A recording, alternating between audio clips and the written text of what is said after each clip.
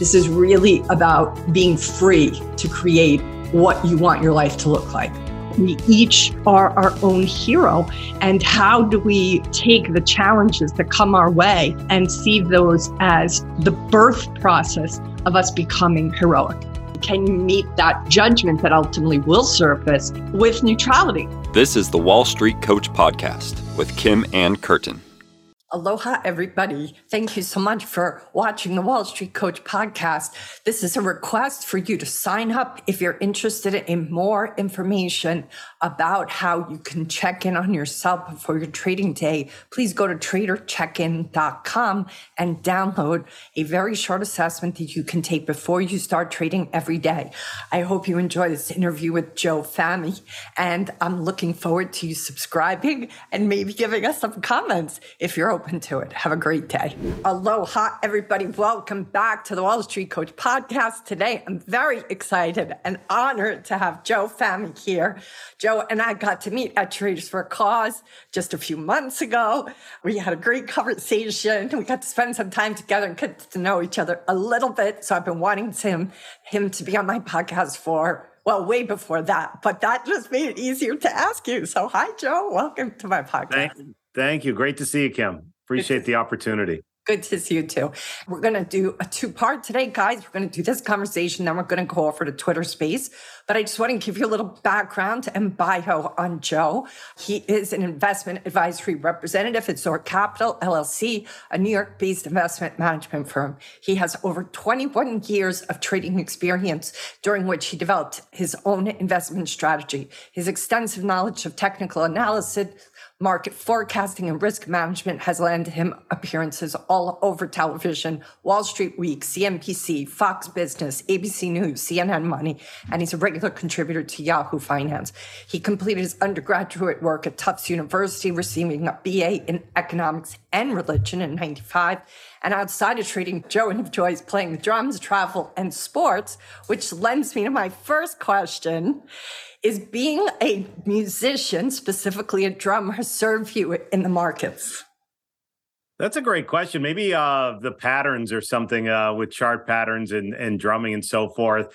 I'm just a big fan of music. And the first thing I thought of is it's important for traders to listen to music during the day. Can help calm you down, help you put in a good mindset. But nothing besides maybe the drum patterns that might be subconsciously of interest with chart patterns. Yeah, I'm curious, what do you play during the day if you find yourself getting very frustrated? Is there a go-to music that you know will just like kind of soothe you? Metallica always works. That's awesome. It depends. I'm a big fan of screening stocks during the day, kind of getting a feel for the market, especially in the middle of the trading day when it's slow. It's all over the place. Sometimes it's classical, sometimes it's jazz, sometimes it's some hardcore, whatever. I listen to everything, rock, rap, everything. So it depends on the mood that I'm in. But I think there's a study that says if you listen to music that you like within 7 or 8 minutes, it instantly improves your mood. So I think it's a big thing, especially during the quiet periods of the day, to have some music playing on in the background to keep you in a decent mood. Yeah, I definitely, there are a lot of studies about the impact of music, and I've always been fascinated about musicians in general and how there are certain kind of tips and tricks that music does for those people. But I think it does it for all of us, but musicians perhaps are paying close attention to it. So that's very cool. That's very cool. One of the things that I've just, seen you out there talking, you've said kind of two things at once. You spoke to a 5 to 10% decline in 2023 at the start, but you also have urged people to stay open-minded and to protect the confidence so that when there is a shift, they'll be confident and ready to go. Just talk about like both of those, this correction that you feel is afoot, and also how do you stay confident in the midst of that? Yeah, the first part is I've been doing this roughly 25 years. I'd say up until really 5 or 6 years ago, the importance of that phrase, don't fight the Fed, was really resonated with me. It comes from Marty Zweig, who used to say, don't fight the Fed, don't fight the tape. And I always heard, don't fight the Fed, don't fight the Fed. I didn't really realize the significance of that since over the past few years, how they affect interest rates. So, for example, after COVID, once in a century pandemic, they did all these accommodative measures to make sure that the world and the economy wasn't going to come to an end through their bond buying and increasing their balance sheet and keeping rates near zero. But then about a year ago, late December, early January, that's when I went out on my blog, did some TV appearances saying that now all of that changed. So they're taking away that accommodation. So I think the main word after the pandemic was accommodative, environment for stocks. And then it switched to restrictive by stopping their bond buying, by reducing their balance sheet. And as we know, in the past 12 months, raising interest rates considerably. So whether, going back to the question, whether we see a decline, it's just sort of an instinct I have to start the year. Whether we see it or not, I don't really care. I don't have an ego when it comes to the markets about calls. I think it's very important to stay flexible, to stay open-minded. In other words, in the back of my mind, I think we could see a little bit more downside, a little bit more volatility to the downside. But I'm flexible and open-minded that if conditions improve, I'm able to change my mind. That also comes from Stanley Druckenmiller, who says one of his greatest assets in the past 30 years is his ability to change his mind. A lot of the great traders, hedge fund managers, investors throughout time have consistently said, be flexible, be willing to change your mind. So I still think we could be in that restrictive environment for a bit, but I'm willing to be flexible if conditions change and if market conditions improve to change my tune along with what I see in the markets. You spoke just now to this concept of being able to change your mind. One of the words I use for that is practicing neutrality. What do you think it takes for a trader to truly be able to live in a place of neutrality? Again, first thing that comes to my mind is getting your face punched in, getting beat up. You quickly should learn that the market doesn't care about you. It doesn't care if you have to pay your bills, put food on the table, put kids through college, whatever. I mean this like it'll chew you up and spit you out. So from years of doing this, when you read the Market Wizards books, you see a very common theme with some of the best traders and investors is they struggled earlier in their career and lost money and got their face punched in. Same with me. And I think that humbles you. And it really gets you to realize to separate your ego from your trading, to separate your, when you think you got things figured out, the market has a convenient way of humbling you. So that sort of experience and going through those waves and those ups and downs really, I think, helps you to stay neutral and to stay flexible and realize the market's going to be around way longer than we are, and it'll chew you up and spit you out. So you have to have a flexible and humble approach when it comes to the markets. Yeah. Well, one of the things that you've said that cracked me up was you said I probably could never write a book because the book's title would be so offensive about I'll say the nice version, stop being a baby and make a decision. Talk a little bit more about the importance of being able to make a decision. I like your B word better than my B word. I think yours is funnier, but I already have explicit on my podcast because I curse so much, so I'm trying to dial it back, Joe. So, yeah, what was the question? I'm sorry. I was just laughing at my own quote. You scold all traders at saying that they have difficulty making decisions. Oh, yes. And that they don't you want them to stop being babies and they have to kind of, That's not just trading advice. That's life advice. I think you build your strength through making decisions. So the problem is when it comes to the stock market, it involves a lot more emotion because your money's on the line, especially in my case, if I'm trading for, managing money for other people. But even if you're just trading your own money, there's a lot of emotions involved. What if I lose? What if?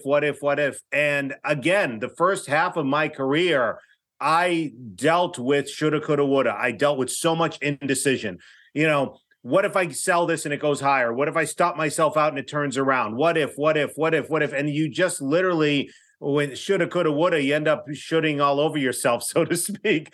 So you have to learn to, again, it's just from experience. One characteristic of successful people is their desire to improve themselves. So if you keep repeating those mistakes over and over, I would hope for some people, a light bulb goes off where you just want to improve. You want to make these decisions and say, okay, I was struggling before because of indecision. So one way to simply improve is to be able to make decisions. And I think in my quote, I talk about before you can lift 25 pounds, you have to be able to lift 5 pounds. Before you can make a decision with 100 shares, you have to be able to do it with 10 shares. So one way to help with that is start small, because it's a muscle that you're training to be able to make decisions. Because if I can honestly say one thing that I think when people say, oh, you have all this experience and you're a guru, and I'm not any of that. I just think the main thing is I'm able to make decisions. And that's what separates me. I'm trying to be humble saying this from, newer traders or people who struggle with this, is I'm okay making a decision. I'm okay with the result, period, end of sentence. Yeah. Do you feel, because, of course, I'm always fascinated with the mindset and the emotional intelligence of traders. Do you feel that inevitably is going to take traders time? Like, you've been in the game a long time.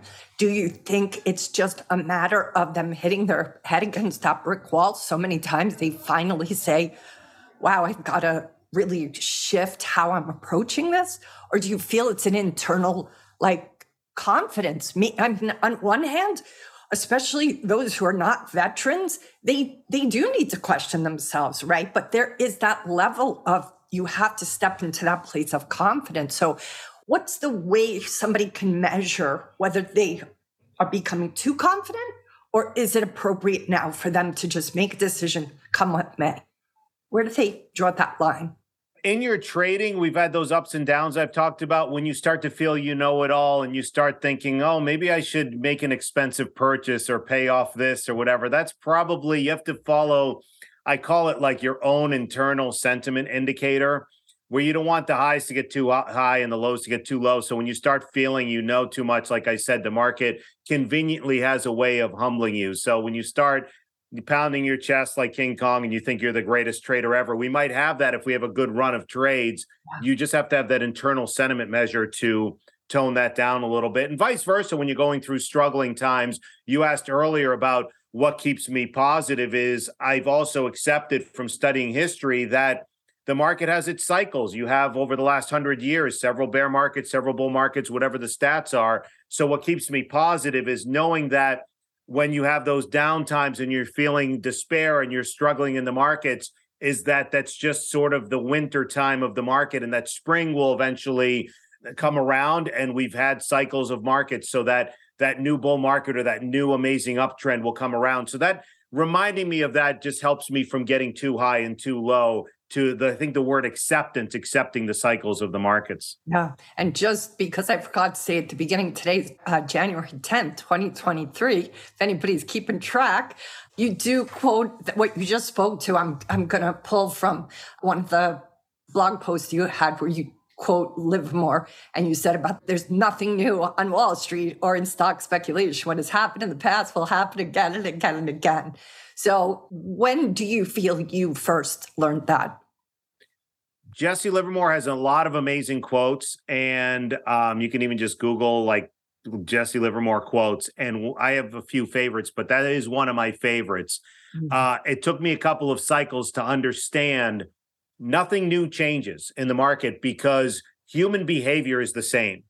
Stocks come and go, but the fear and greed from humans existed 100 years ago, exists today, and will exist 100 years from now. That same emotion, human beings don't change. They get fearful at the same time, greedy at the same time. And when it really struck me with that quote is during the dot-com era, 95, 2000s, around the time I started trading, and there were 400s, everything.com was there, 3 or 400.com, something like that. And then after the collapse, when the dust settled, a handful of them, eBay and, Google came around, Amazon, AOL, and eventually got bought out, but a handful of them survived. When I studied history, I realized the same thing happened in the late 20s. The railroads was the crack invention of the time. The railroads was the dot-com of the 20s because it was a new thing to get people from point A to point B. And if you look at it, there were 200 or 300 railroad companies that all went up like crazy. And then after the crash in 29, again, only a handful of them survived. So the analogy when you studied history, or when I studied history, made me realize the significance of that quote, that companies come and go, but human emotions the same. So that's why I don't really marry stocks, so to speak, because I just know that a lot of them might be great companies, but the stock performance comes and goes. Yeah. We're going to talk about more of this on Twitter Space, but while I know you don't personally hold a position in Bitcoin, many people are curious about crypto. So I'm just kind of curious what you think is going to happen in 2023 with crypto. I don't have a strong opinion on that. I mean, I understand the store of value and currency and how it can be a play on the Federal Reserve and the global central banks printing money, but I don't have a strong opinion. I think a lot of the altcoins will not survive, but I do see a use for Bitcoin. And I don't have a strong opinion one way or the other. Yeah, that's an opinion. So thank you for it.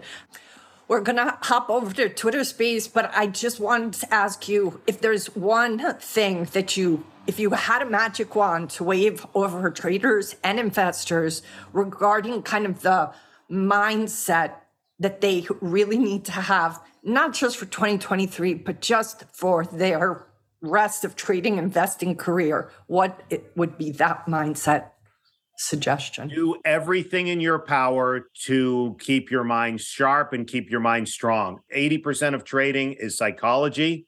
I don't care if someone hands you the greatest setup or the greatest trading philosophy on a silver platter. If your mind's not right and your head's screwed up, you're going to screw it up.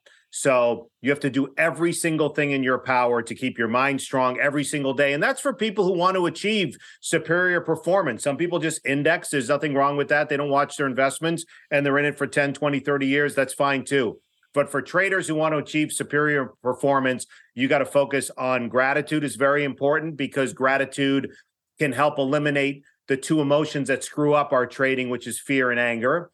Working out and working on some sort of exercise. When I talked about characteristics of successful people, it's not just improving yourself. A lot of successful people focus on some form of spirituality. I don't tell people what to believe, but gratitude is important. And they also focus on their physical health. So gratitude, physical health, who you surround yourself with, and also reading the proper things can help feed your mind to keep your mind strong like a muscle. So those are some sort of tips to just stay focused on everything in your power to keep your mind sharp. Yeah, I'm fascinated that you just spoke to spirituality. In fact, when I read your bio the first time and saw that you had that BA in religion, that's really what I wanted to open with because I'm fascinated by spirituality and all world religions. So before we close up and go to Twitter Space, just tell me why you would say spirituality is worth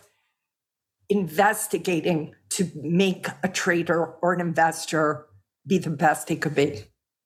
I just think it's important. I mean, I majored in religion and economics. I joke because I pray that I make money. So that's how I try to combine those majors. But I think when you study all the world religions, they basically, for the most part, all have the same theme of just be a good human being and just be a decent person. Yeah. And I think it's important. Spirituality can help, as I said, to clear your mind, to help when you focus on gratitude or whatever you believe in, as long as it's for a good cause, it can help relax your mind, which is important when you approach trading. So I think spirituality, again, it's such a sensitive topic because people are saying, oh, you're telling me what to believe and what not to believe. I really don't care. I just think it's important to, again, do things in your power to help ease your mind, to help approach trading with a stronger mindset. And for me personally, I've found spirituality has helped tremendously, whether it's meditation, whether it's gratitude, whatever works for you to help calm your mind down when you're approaching your trading. Yeah, it's beautiful, Joe. And I love the concept or the emphasis on gratitude, because I do see that when you have a practice of gratitude, you will see a shift in, like you said, the fear and the greed. Those two will shift if you start to focus on what you do have as opposed to what you don't have. It's not a practice you hear often advocated in this world, but it's so powerful. I see the impact that it has for the people I work with and for my own journey. Yeah, that's one of the things when I read a while ago, it really struck a nerve with me that the human mind is not capable of being grateful and angry at the same time.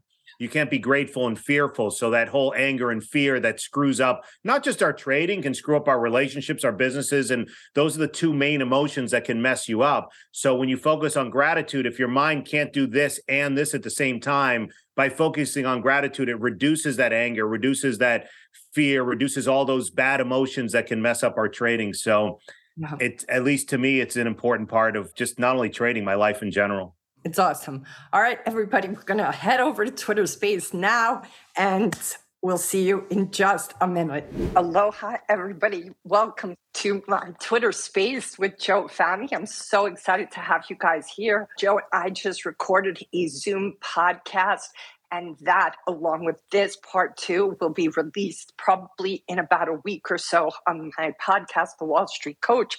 I'm an executive coach that does EQ trading coaching. I help people with their emotional intelligence, myself and my team. Joe and I had the great fun pleasure of meeting and getting to laugh at the Traders for Conference back. Gosh, when was that, Joe? I've lost track of time. It feels like I know, it does feel like a long time ago. October, maybe? Joe, welcome. Yeah, no? October, was it that? October, November, something like that, yeah. I'm losing my mind as I age. And one of the things you cracked me up with, you have so many funny things to say on your blog post, but there was one thing you said about a dating site for people over 60 called Snapchat. Snapchat. That's my $1 billion idea if anyone wants to steal it. It's genius. It's genius. Plus Tupperware, spaghetti colored Tupperware. I'm trying to save people time, and they're welcome to steal my ideas for business ideas. Go ahead and run with it. You're a good man, very generous soul, giving these all away. So everybody, I want you to know a little bit about Joe. I did talk about it in the podcast video part, but just to repeat, Joe is an investment advisory representative at Zor Capital, LLC, a New York-based investment management firm. Over 21 years of trading experience, during which he's developed his investment strategy.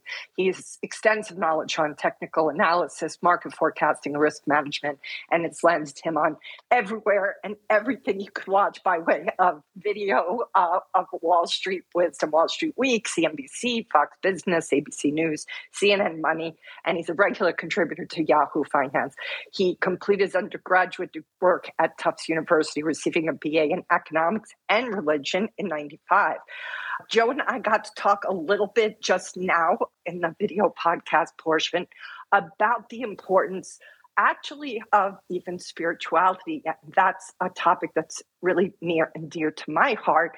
And one of the pieces we talked about in spirituality is the importance of gratitude. So Joe, if you don't mind, I'm going to open with that, just because I've seen how profound the concept of gratitude for those who are traders or investors is and the impact it has. Are you open to just speaking to that a little bit? And of course, if you guys have questions, we're going to take those too. Yeah, I think it's very important, as I said in the video portion of our podcast, I think it's very important to work on everything in your power to keep your mind sharp and strong, especially when you approach the markets and approach trading. It can be very volatile, very emotional. Our money's involved and all sorts of things. So I think gratitude is one way to help ease your mind and to help stay focused on, a strong mindset, because as I said, fear and anger are two of the biggest emotions that screw up our trading and can screw up relationships, businesses, and our lives in general. So by focusing on gratitude can help minimize that fear, minimize that anger, because the human mind's incapable of being grateful and fearful at the same time. So I think it's important to focus on gratitude. A lot of people might say, well, what do I have to be grateful for? And I say, well, I don't even know you, and I can just list 50 things you could be grateful for. The fact that you woke up this morning, the fact that you have a little food in your fridge, a roof over your house, friends, family that love you. And, there's a million things you can be grateful for. And I think when we focus on that a little bit more in our lives, it not only keeps our mind at ease, but also can translate to becoming a better trader, because as a trader, it's important to approach it with reduce those emotions and approach trading by being calm, by being confident. And I think focusing on gratitude can help strengthen those emotions of being calm and confident in the markets. I couldn't agree with you more. I think it's a matter of mindset. How you do one thing is how you do everything. And if you are practicing gratitude in your day-to-day life, it can't help but extend over into how you trade. One of the things that you have spoken about is that you encourage people, especially in the midst of this market, the way it's showing up, to stay open-minded, to protect even your confidence so that you're mentally ready to take advantage of the next group of winning growth stocks. How are you doing this personally, Joe? I think one of my favorite quotes is our sayings is success leaves clues. So find people who are successful at something you want to do and mimic them with your own flavor, your own personality, your own blueprint. For example, if you want to lose 20 pounds, find someone who is successful doing it and try to ask some questions and try to mimic them. And how it applies to the markets is I'm always looking to have superior performance and to perform consistently in the markets. So I've studied some of the best. I've studied Paul Tudor Jones and David Teppers and Stanley Druckenmillers and William O'Neills and all these great traders and investors through time. And one thing they all have in common is they're able to keep their minds open. They're able to be flexible. They're able to adapt. As Paul Tudor Jones has a quote, you either adapt, die, evolve in the markets. And the key, I'm paraphrasing his quote, but the key word is adapt. You have to be able to adapt to the market conditions. For example, after the pandemic was a very accommodative condition where you could do certain type of trades and buy maybe higher valuation names with a low interest rate environment. But you also have to adapt to, over the past year, we've had restrictive conditions where value has outperformed growth and valuation matters. So it's important to recognize the environment you're in and adapt to it. David Tepper was aggressively short financials in the 08-09 financial and housing crisis and literally turned on a dime and went aggressively long in March of 09. And now I don't know the exact story, but I can't think of anything more flexible and more open-minded than to be aggressively short a sector and then to flip 180 and go aggressively long and just be dead right. Because usually when you're short, you want everything to just, go to zero and you start getting caught in that mindset. But when you study a lot of these great traders, their flexibility is really impressive. Just curious, what do you feel are the biggest misconceptions about trading and investing in general that you would like to change if you could? Oh, that's a great question and a loaded question too. I think the first thing that comes to mind is the ease of trading, because the ease of whatever the word is, like entry and the barrier to become a trader is very simple. People might equate that with trading is simple, because you can literally go on your phone and open a brokerage account and fund it from your bank and be trading. You don't have to wait till the morning. You can trade after hours, pre-market, and literally be trading the next day or same day. But just because it's that easy to open an account and fund it, it doesn't mean trading is going to be easy. So that's one of the biggest misconceptions is it takes time. It takes time to become great at anything. Just because you can go out and golf and rent golf clubs doesn't mean you can go out today and golf doesn't mean you're going to do well. It takes time. So the barrier to entry is easy, but to be consistently profitable, and it involves hard work. And that's not just some cliche, but it involves a lot of hard work and involves a lot of discipline and a lot of dedication. As far as just because trading's easy doesn't mean you're going to do well at it. So you have to be honest with yourself too. You have to do a lot of post-analysis and be honest with yourself with your trading as well. How did you yourself over the years become more honest with yourself? A lot of drinking. No, I'm kidding. No, I think one common thing is you find out you get punched in the face a lot of times. And the characteristic of successful people, we talked about this earlier, is your desire to improve yourself. I'm always looking to improve. The market can humble you big time. So when you make those mistakes, the definition of insanity is just repeating them over and over and over. So I didn't want to keep repeating those mistakes. So I had to make adjustments. And I think it comes from failure. I think it comes from, struggling in the markets, to be honest with yourself.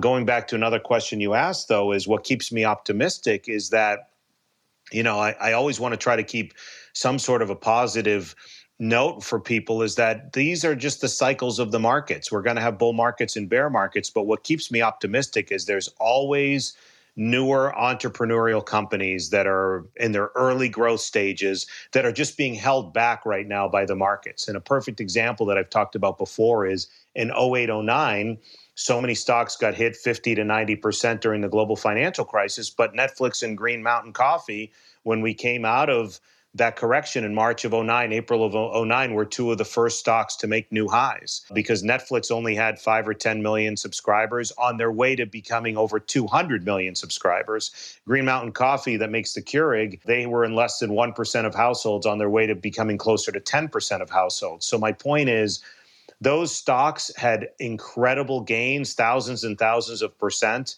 and that was coming out of a big bear market. So what keeps me optimistic is I don't know right now what those companies are, but the patterns in the history repeats itself. Right now, there are tons of companies in their early growth stages that will go on to show tremendous gains. And that's what keeps me optimistic is the light at the end of the tunnel. When we come out of this correction, there'll be some great, great companies that are in their early growth stages that traders can do well on.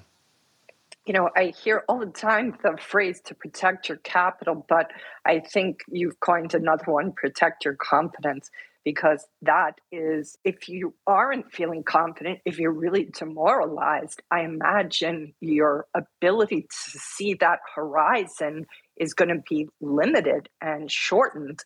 And what it sounds like you're saying is based on that happening in the past, you have just now got the memo that it's always important to keep an eye out for that ship that is going to start to come in at some point.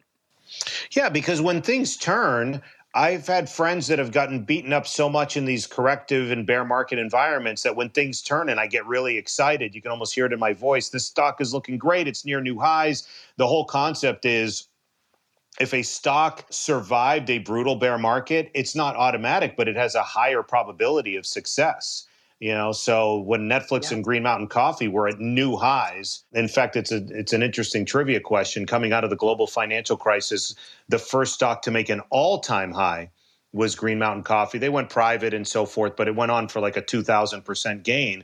And the whole concept is if you survive that brutal bear market where the markets were down 50% or more in certain sectors in '08, '09, you probably have a high probability of success. And the problem is that I know that's going to happen again. So I'd bring it up to some friends and say, look at this stock. It looks good. It has all the recipe and the blueprint of a big winner. They're so defeated and beaten up. You can hear it in their voices. They're like, I don't want to buy that. I've gotten so killed. I'm not interested. Or if they're going to buy 100 shares normally, they might buy 10 and say, all right, I'll take a little bit. When, you know, their confidence, you can hear it in their voice, or if you're talking to them, see it in their body language. They've just been beaten up.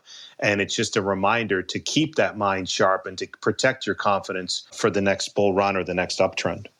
Yeah. Just a reminder, guys, that we're going to take questions if you have any. I haven't seen anybody raise their hand yet, but it's a great opportunity to ask Joe really any question about his 21 years plus 25 at this point of his trading experience. And he's seen so many downturns that I think, well, at least you tell me, how many downturns have you seen, Joe? I know. I should say I've had over 100 years experience trading because it feels like that. Yeah, I remember trading railroad stocks in 1914 pretty well. No, I've seen 3 big cycles, I would say. The 95 to 99 .com, PC era. I saw that cycle, and then the big downturn from the .com blow up, and then it prolonged into a 3-year bear market after 9/11. So it went on from an added recession from 2000 to 2003 is where we bottomed.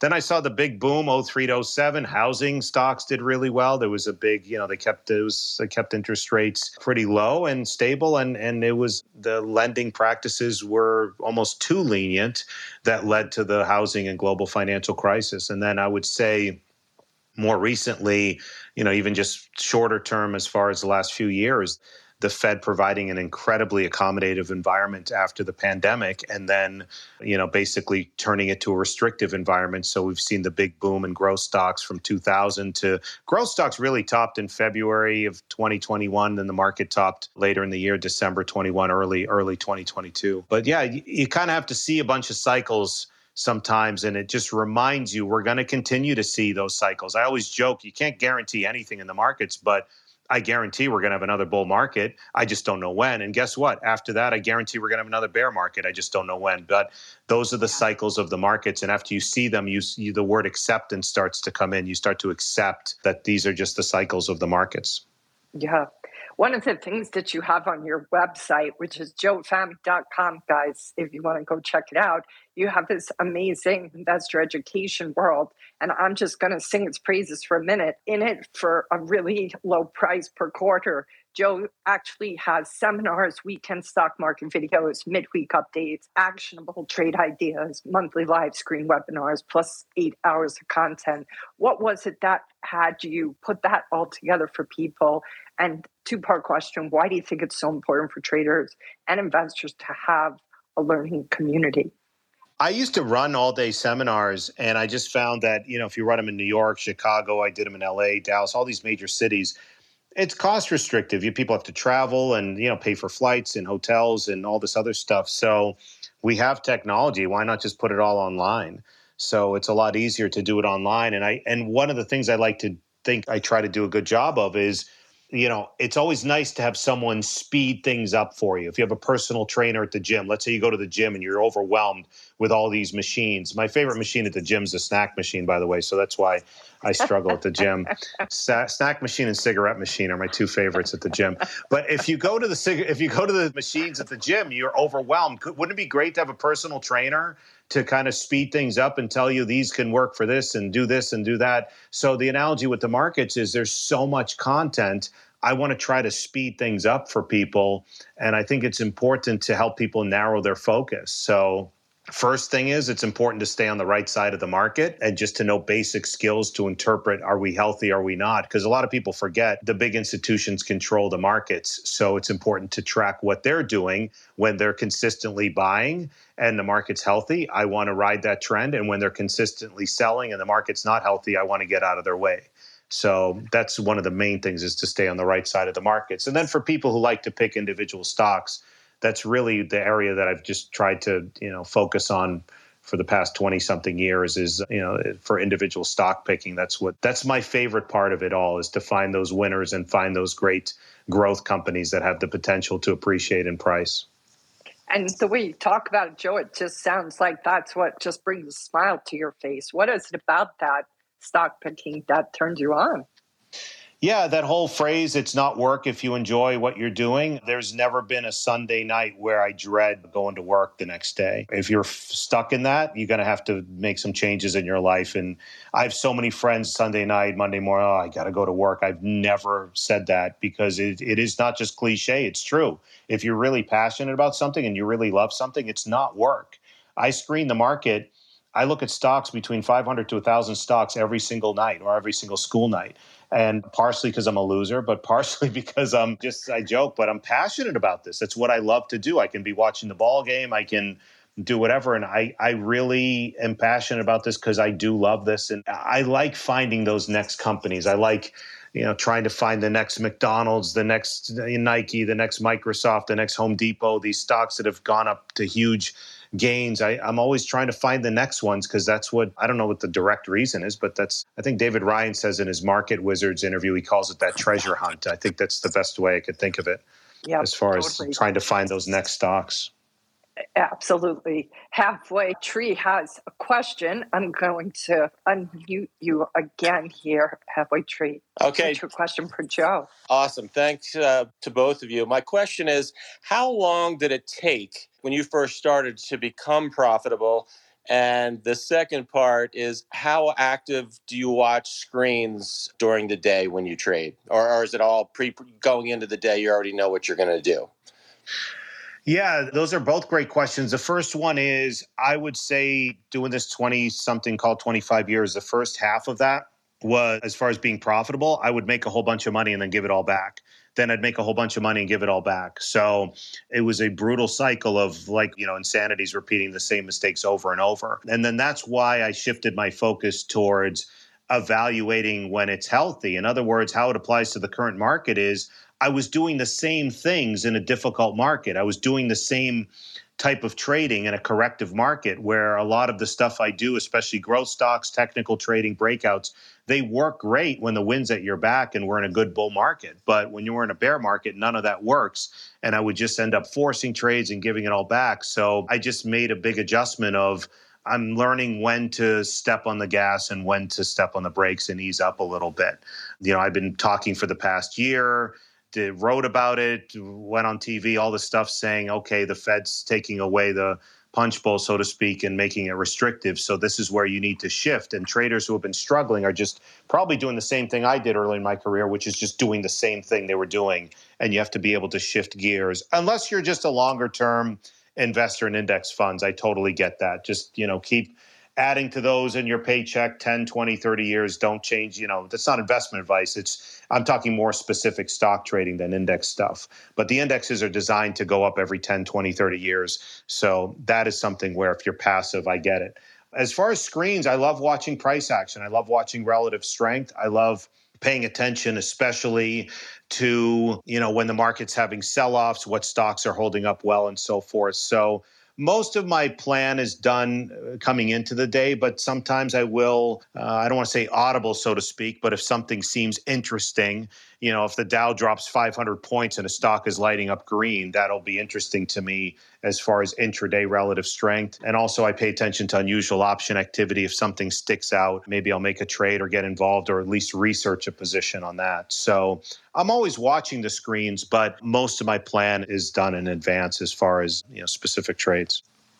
Sam, let me know if you have a question. We have a friend in the room from Traders for Cause and Investors Underground. Anybody else have a question for Joe? This is Joe Fahmy of joefahmy.com. He is a over 25-year veteran of these markets, and he's ready to take questions from you guys. If you have some, this is part 2 of 2-part interview with Joe for my podcast, The Wall Street Coach. wallstreetcoach.com is an executive coaching firm for traders and executives who want to increase their emotional intelligence. One of the questions, Joe, that I had for you was, there are a lot of misconceptions about trading, and I just am curious, what were some of yours when you first started out? Yeah, before I forget, everyone, please give Kim a follow too. She's awesome and she has a great website and all the information. So please give her a follow. And we've got to become great friends. We met at the Traders for a Cause conference, which I've been very fortunate to speak at the past several years. As far as some misconceptions, I was actually just talking about this with a friend recently, how when I first started, I just assumed every stock you bought just went up. I just assumed like you just buy a stock and it's just supposed to go up. And it sounds so simple now, but I have friends who are telling me now they want to buy certain stocks because they're down off of their highs. And I said, well, their growth is slowing and the technicals are damaged. But they're like, no, it just goes up every 20% every year. Isn't that what it always does? And I don't laugh at that because I actually thought the same thing. When I first started trading, I bought Gillette, which got bought out by Procter & Gamble. But, I grew up in Boston. It was a Boston-based company. I bought a few shares, and I just assumed it just went up every year. I just assumed like you just buy stuff and just things go up all the time. But the more I realized, misconception, it's like I'm not picking on any particular stock, but like the FANG names right now, I think are going to be dead money. Tesla, I heard someone on a space say it's going to see all-time highs later this year. Okay, I mean, I also might, grow a full head of hair and hit the lottery too. I mean, anything's possible. But my point is, when you study history, like the probabilities of some of these stocks, some will come back, but to just jump back to new highs in a few months is a big misconception. And what really helped me is when you study history and go study some of these historical charts, you'll realize that a lot of these stocks, great companies, but you have to separate the difference between a stock and a company. So a lot of these stocks, they're great companies. Apple's not going out of business. Tesla's not going out of business. These are great companies, but their stocks might be dead money for a while because they've already made big gains. So when you study history in the 90s, Cisco, Microsoft, Intel, Dell, all of these EMC, all these big winners, after those big gains, they just kind of went sideways and became dead money for a while because your growth period slows down. So that's another misconception is the market over time, over every 10, 20, 30-year period, the indexes are designed to go up, but not every individual stock is designed to go up forever and ever and ever. Yeah. We have a question from Street Hawk. I'm going to ask you to ask your question of Joe. Thanks for coming on and listening. Thank you. Joe, can you tell us about selling discipline, knowing when to sell your position, even when the technicals are bullish and something is breaking out? How do you know, well, it's gone high enough or it's going to turn around? Like, let's say FSLR, just to have a concrete example. It's been going up. It has bullish technicals. It looks like it's continuing to break out. It's a very hot sector. There's a lot of, green energy and all that. But how do you know that this has gone too high and the run is over? What kind of criteria do you have when it comes to closing a position and selling it? That's a great question. And sell discipline is a very common question, both selling on the downside when you're wrong, and in your case, selling on the upside about taking profits. It really just depends if you're a trader or investor. You could use key moving averages as long as it's holding key moving averages. And as long as the institutions are supporting them at those key moving averages, you could use that as a guideline. A great thing is in William O'Neill's book, How to Make Money in Stock. I recommend if anyone wants to understand sell rules, I think it's chapter 9 or 10. There's a great examples of sell rules because it's an awesome question you ask, and there's no right or wrong answer. There's no black and white sell here and buy here. There's a lot of gray area. One of those variables, are you a trader or you're an investor? Another thing is to use charts, especially when stocks get extended or make huge runs. Like if a stock's made 100, 200% move over a year or two, at some point you should take some profits off the table. Another thing is partial selling is allowed too. A lot of people think it's all or nothing. So if you have 100 shares, you don't have to sell the whole 100. You could sell 10, 20, 30, half the position. So there's a lot of different variables, but the reason a lot of people have trouble selling, and this is a very important point, is they have trouble selling because of FOMO, meaning, well, what if I sell and it goes higher, especially if you have a good gain in a stock?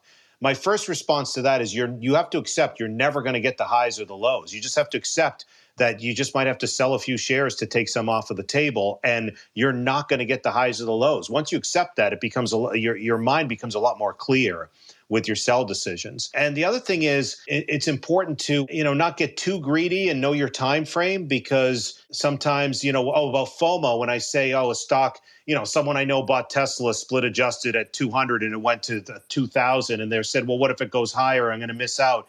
I'm saying to myself, what are you missing out on? If you just had 100, 200, 1,000% move in a stock, there is no FOMO. You shouldn't have FOMO. That's where greed comes in too much. That's not FOMO.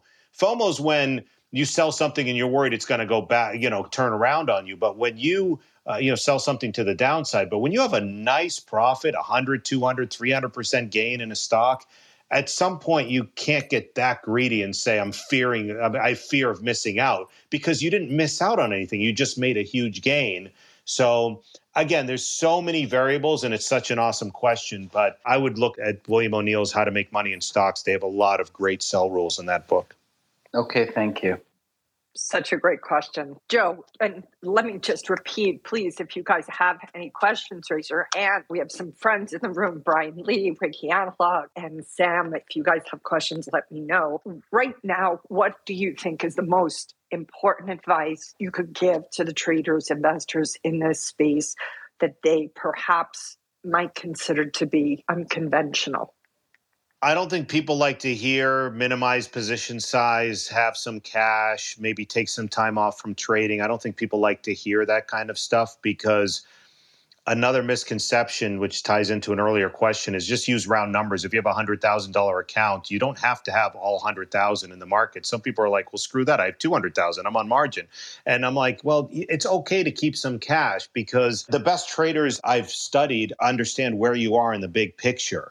And when you're in a corrective environment, in a difficult environment, and who knows, we could be coming out of it soon. But if we're not, you have to learn to, pull the reins, so to speak, and adapt to the environment you're in. So a lot of people, when I say they normally, let's say, would buy 100 shares, I said, it's okay if you want to buy, just maybe go 25.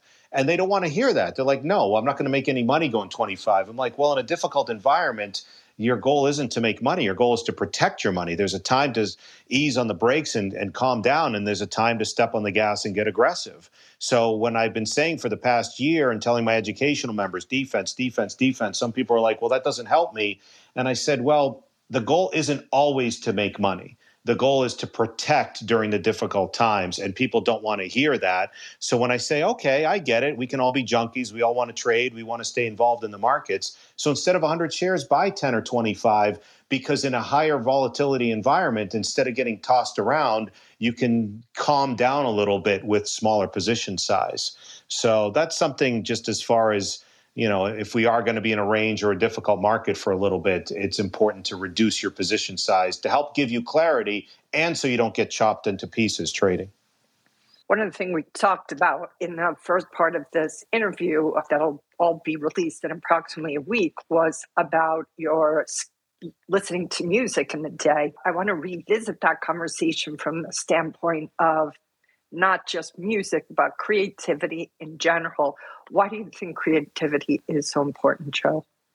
I think I don't like boring people. I try not to be boring myself. So at least I try not to. But music, whatever the studies, you probably know better. It's 7 or 8 minutes of listening to music can help change your mood, change your mind. And, if it's music you like, it could be classical, could be whatever, rock, whatever you listen to. I don't really care. But music can help alter your mood to the better. And I think that's important, especially for traders. Trading can be lonely, can be very difficult, where you have a lot of things racing through your mind during the day. So it's important. Your self-talk is important. It's important your mind is clear. It's important you're not revenge trading. You're not trading from a high state of emotion. And I think music is one way to help with that, as far as, don't underestimate, the importance of music during the day. I don't see any other questions in here. If anybody wants to raise their hand before we bring this to a close, please do. This is a 2-part conversation with Joe Fahmy. His website is joefahmy.com. My name is Kim Ann Curtin. I'm the host of The Wall Street Coach. We offer coaching for traders on emotional intelligence. This podcast will drop roughly in a week on the Wall Street Coach podcast, iTunes and YouTube and all that good stuff. If there's any questions, guys, raise your hand now or forever. Hold your peace. Parting words to the traders that are out there that perhaps they've had enough of this situation with our markets and they're going to have to kind of find a second wind. What's your advice to them, Joe? I would just say give up, start drinking, and just, cry yourself to sleep every night. I'm trying to be positive and, I'm here to help. I'm here to provide inspiration. No, in all seriousness, it is a difficult market. It's been difficult for the past year. And as I said, 2 years, if you've been in growth stocks, you just have to accept it's going to be the cycles of the markets. And a lot of people say, well, how can I prevent this from happening in the future? And, when I talk about studying success, when you read the Market Wizards books by Jack Schwager, he's like, 4 or 5 of them, and he interviews all the top traders and investors. The one common theme that every single one of them says, their top 3 rules: cut your losses, cut your losses, cut your losses. That's the one theme all of them say. Just like in real estate, the top 3 things are location, location, location. In trading, it's cut your losses. So for people who've been beat up, keep your head up and realize that there will be a new uptrend in next bull market. It's the cycles of the markets, but also be honest with yourself. I've been through this and, I have no problem admitting you make a bunch of money, give it all back, and make a bunch, lose a whole bunch back. And you finally just have to realize that after the next uptrend and you're doing well, you're going to have some sort of sell discipline. Everyone has all different time frames. Some people day trade, some people swing, some people long-term investing. It doesn't matter. I don't care what your time frame is. But to prevent these losses and to prevent if you've been struggling, it's going to involve being honest with yourself and having to learn that, hey, I might be wrong. My thesis might be wrong. The market might not be cooperating. And you have to learn at some point you have to cut losses on positions, especially when they're turning against you and especially if they're turning against you significantly, because a lot of growth stocks are 70 to 90% off of their highs. I've never written any of them down in the past several years because I learned to cut my losses. Definitely keep your head up and learn from your mistakes. We're going to make mistakes. I continue to make mistakes in the markets. I just make a lot of small mistakes to try to minimize my mistakes. So you're going to continue to make mistakes, but correct the big ones that might have presented some challenges for you over the past couple of years. Joe, I'm just curious because we talked about these other corrections you've navigated. When you saw the hints of this correction, did you feel differently facing this correction as it was coming into shore because of those previous journeys you've been on? Well, as I talked about, when the Fed shifted from an accommodative to a restrictive environment, I thought maybe we would drop 10% last year in the beginning of the year. And I didn't think it was going to turn into this long of a bear market. And I think I was affected so I saw it coming in the sense of caution. I didn't know how long or, how much of a grind lower it would be, but I was affected by recency bias. That's why, we're so used to V bottoms, the letter V versus a U, where something just snaps back. Hopefully people know the alphabet. So the letter V, you can Google what these letters look like if you don't, but the letter V snaps right back. The letter U goes down and stays down for a while. So I'm guilty of recency bias where I expected a pullback. I just didn't expect it to last this long. And it's because the Fed has kept a restrictive environment. But eventually we do come out of this. And that's what keeps me, optimistic that there'll be some great opportunities. But you just have to, again, adapt. You can't use the same game plan in every single market, especially if you trade individual stocks. So you have to, bull markets can be forgiving. When you don't stop yourself out, things bounce back. When you buy sloppily with bad entry points, it's forgiving because everything is the wind's at your back and everything's going higher. Bear markets can be brutal, can chew you up, spit you out. And if you don't practice discipline and patience and change your game plan a little bit to protect yourself, keep your guard up. Floyd Mayweather is one of the greatest boxers ever because of defense. So he just keeps his guard up so he doesn't get punched in the face. So that's what's very, very important in these difficult markets is to stay defensive. And then when spring comes and when I don't mean spring literally, I just mean a better market and market conditions improve, then you can step on the gas and get a little bit more aggressive. But it's just really, really important if people have struggled to learn from your mistakes, keep a positive mindset, keep a strong mindset, and, accept it as part of the learning lessons of these cycles of the markets. The two things that I always see you practicing, Joe, in your talks and in your you do a lot of Twitter spaces, always have this ability to not take yourself too seriously. You always have this ability to be able to laugh, at yourself and just let things move through you very quickly. I'm just kind of curious, where do you get that from?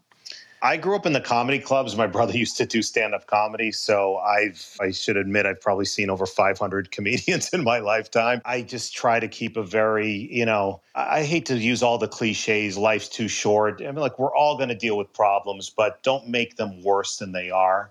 Everyone who's been listening to this space, guess what? We've all had bad days. And guess what your success rate of getting through those bad days is? 100%. Because if you didn't get through all your bad days, you wouldn't be listening right now.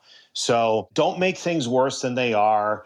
Try to, don't sweat the small stuff. We're all going to have shit thrown at us every day that's going to affect us in our relationships, in our finances, in our health.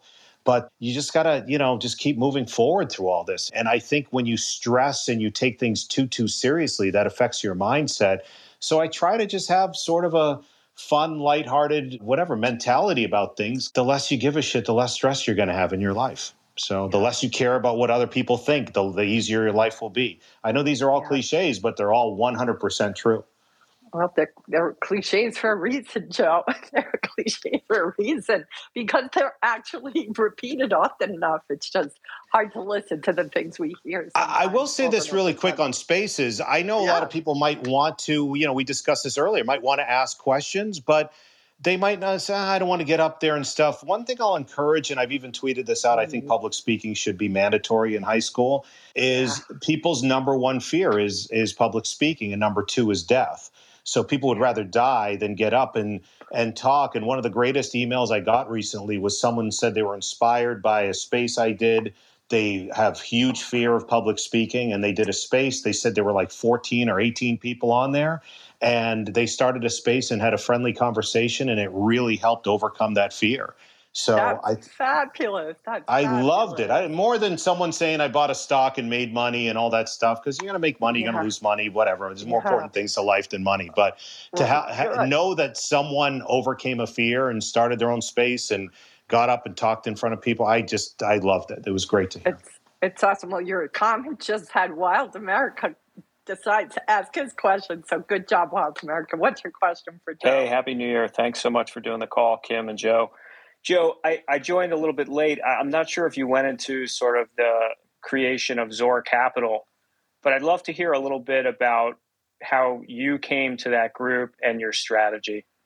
That's a great question. I don't know, like for compliance reasons, if I can, I don't know what I can really say and not say as far as, I mean, it was just a way I ran a small hedge fund before. And when people through social media reached out to me, it was a way to give people visibility through an RIA structure, a registered investment advisor structure. So that way it gives people visibility to their accounts and stuff through, it's comfort in their investments. Because I've been lucky through social media, through blogging, through TV, people reach out to me. And my number one thing is, well, I want them to be comfortable with their investments. So this structure gives people that sort of visibility and so forth. So, that's basically it. I enjoy doing it. And like I said, it's just sort of my passion. It's been my passion for a while. So great. Thanks.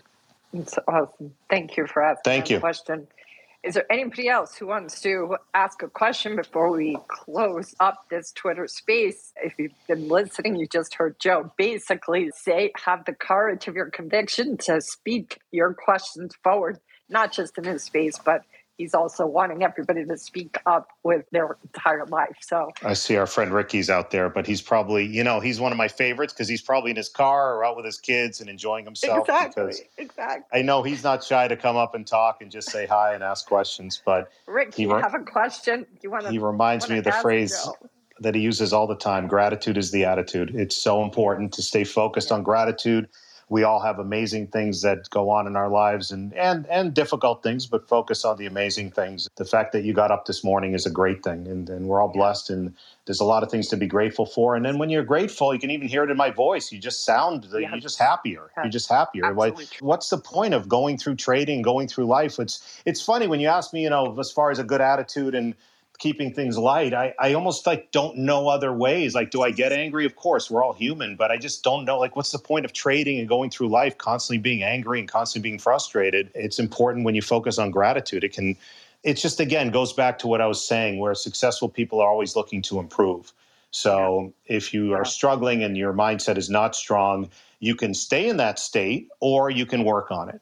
And it involves work and it involves being honest with yourself. But I have found that it has helped me tremendously in my trading when I have a better mindset about things. Yeah. Also, I think, too, it just makes whether the challenges or the wins are occurring, it helps you be able to navigate between the two fluidly. And I see that, too, with Ricky. Every time I talk to Ricky, or we co-hosted some Instagram lives, that was a while ago, Ricky. But every time, he just always had this, again, he never took himself too seriously. So I think I'm discovering a common trait among successful traders here, Joe, is that they follow rule number 6, which is, don't take yourself so goddamn seriously. And I just think that is probably underrated. Yeah, no, I agree. You got to learn to laugh. You got to learn to not take things so seriously. I mean, going back to that, another one of my favorite phrases is, it's so true. The less you care about what other people think, the easier your life will become. Because what keeps us from doing certain things is, what if this person says that? What if my family says that? What are my kids going to think? What are my significant other going to think? What are my friends going to think? What are the bullshit people I've never met in my life on social media going to think? When you hear that, you just hear how dumb all of this is when you hear it out loud. It's who cares? So I think that keeps people, I think people are passionate. I think people do want to have better lives and do want to have better everything, better health, better relationships, better finances, become better traders, investors, and everything. And it's just so important to overcome those fears that are preventing you from a lot of these things. I don't know. I just don't want to be average. I don't want to be, boring. I don't want to be, I want to actually have a fun life and enjoy myself while I'm doing it. Well, Joe, you definitely are not boring. I only know you a short time, but so far you're always uplifting. You're always uplifting other people. You're always encouraging traders, whether they're beginners or sophisticated. You're always trying to give people the confidence and the pat on the back to give themselves more credit or give themselves more time to learn what they have to learn. You're just always building people up. That's how I first met you. You came up to me after my talk at the Traders for a Cause, and you just said very nice things to me. I was like, oh my God, I can't believe Joe just came up to me and said this. I never met him before in my life, but that makes such a difference for people. You made a difference for me that day, and I watched you at that conference do the same for so many. So no, I appreciate that. I mean, look, your talk was awesome. It was captivating. It was impressive. And a lot of people get up and, some people are better speakers than others. It's just facts. And when you had a great talk that was very interesting, I could have sat back and said, okay, whatever. But it was, I forget who The Rock or someone says when life offers you an opportunity or someone comes up, like knock down that door and shake their hand. Go, don't be afraid. Go introduce yourself. So I've been lucky to meet some great people, like beyond great people in my life. And if I just hesitated and didn't want to, I'm shy, I wasn't doing it because I'm kissing up. I wasn't doing it for any reason. It was a great talk. And I was like, hey, that was a great talk. Great to meet you. But I feel you do that all the time. Like no matter. I tell people when they suck too. No, I'm kidding. Yeah, but you encourage people. You encourage people, and you try to inspire them with the words that you share to them. I'm not saying you don't give hard truths, but those hard truths even are encouraging because you're not blowing smoke up their skirt. You're trying to, if you give people a hard truth, you're doing it for their benefit, for their growth. Not everybody does that, Joe. They don't take the time. Well, what's important to me is that whole thing I talked about, like wanting to improve, is I have friends who go on TV a lot and do a lot of talks and podcasts and public events, speaking engagements, and I always want to try to learn. So I will, if I learn something from somebody that I watch, I'm grateful for that. So I'm going to tell them, hey, you know what you do really, really well? You do this. And I'm going to let them know. And they might be like, oh my God, I didn't even know I did that. But if that influences me and helps me, it's not being selfish. I'm grateful for that because I can, like they say, if you listen to any talk, if you get one thing out of the talk, it's worth it. If you sit through a half-hour Twitter space or a boring bullshit PowerPoint at work and for an hour, whatever it is, if you get one thing out of it, it's worth it. And if I learn something and pick up, wow, this person told this story well, or they did this in their talk, or they went on TV, they did this differently, and that helps me out, I'm going to let them know that was really great what you did. And I don't have any fear to say that because what do I care? If they like it, they don't care. I mean, if they like it or don't like it, it doesn't matter. It's just, people, I've been very blessed and lucky that people have been encouraging and helpful for me. So I think it's just good karma to pay that back. Yeah, well, it's just inspiring how much you uplift other traders and investors and want them to succeed and give them, your wisdom and tools and all the painful lessons you've endured. You now share them so people can maybe avoid their own painful lessons. So it's your real contribution to this entire field and industry. And I just am honored to have you today for this conversation. This, again, guys, is a 2-part podcast with Joe Fahmy, and this will come out in about a week on the Wall Street Coach podcast. We did part 1 on Zoom and then came over here to Twitter Spaces. We have one more question from Halfway Tree, so I'm going to add you now as a speaker. Go ahead. What's your second question for Joe? Yeah, this is a second question, but I've been listening to you guys, and Joe took one of my questions back in June, and I just have to echo what I've been saying about just being able to listen to you, Joe. And I've been seeking out when you do these spaces just to drop in. Really, you remind me of that Stoic quote that you have control over your mind, not outside events. Realize this and you'll find strength. You just kind of embody that. And I just want to say thank you. I know I'm coming back up on stage with the second question, but this made my day listening to this spaces. So I appreciate you both. That's so nice of you to take the time to say that. I'm so glad you did, Joe. I hope you let that really sink. Yeah, no, I can't tell you how much that means to me. And I appreciate those kind words. I mean, we're all human and people forget that we all have to deal with all the bullshit in our lives. Like I said, it's not just, I know this is about markets. Hey, can you give me a stock? Give me a stock. Right. No, we're all humans. We have to deal with relationships. We have to deal with our kids. We have to deal with our finances. We have to deal with our health and family health and all this other stuff. Life is going to constantly throw shit at us all the time. That's it. No matter who it is. I don't care if you're some billionaire fund manager or if you're broke. It doesn't matter. We're all going to have problems, but you have to, as they say, how you handle those problems, how you address them, how you tackle them, how you pick yourself up and move on from them is what separates people who are successful and people who aren't. So when you say someone like successful people like Elon Musk, Jeff Bezos, all these people, you don't think they have problems? Of course they do. They just have a better way of dealing with them and have been able to manage them along the way. So thank you. Those comments are awesome. And it's great to know that I've been able to help. So I appreciate that. I think it's a beautiful way to bring this to a close. Thank you so much, everybody, for listening, for asking great questions, and for you, Joe, to come into this space, for being such a contribution to so many traders and investors. We'll drop this in about a week on the Wall Street Coach podcast. Please follow Joe on Twitter. Most of you probably are. That's why you're likely here. And joe@fahmy.com is his website, JOEFAHMY. He has an amazing course that he sells actually on investor education. Joe, I hope you'll let me have you come back one day to this amazing podcast. Maybe we do another Twitter space. You just rock, and you just constantly bring a smile to my face and everybody else. No, thank you so much for the opportunity. I really enjoyed our conversation. Everyone, please give Kim a follow. She's awesome. She's interviewed some great people, and I know will continue to, so please give her a follow as well. And it's been my pleasure. I've really enjoyed the conversation. So good. All right, guys, look out for the next Twitter space and Joe's podcast dropping. And thank you all for being here. Have a great day, and aloha and a hui ho. This has been the Wall Street Coach Podcast with Kim Ann Curtin. You can find out more about her and her team online at thewallstreetcoach.com. If you've enjoyed this podcast, please consider leaving a 5-star review on iTunes. Thank you for listening.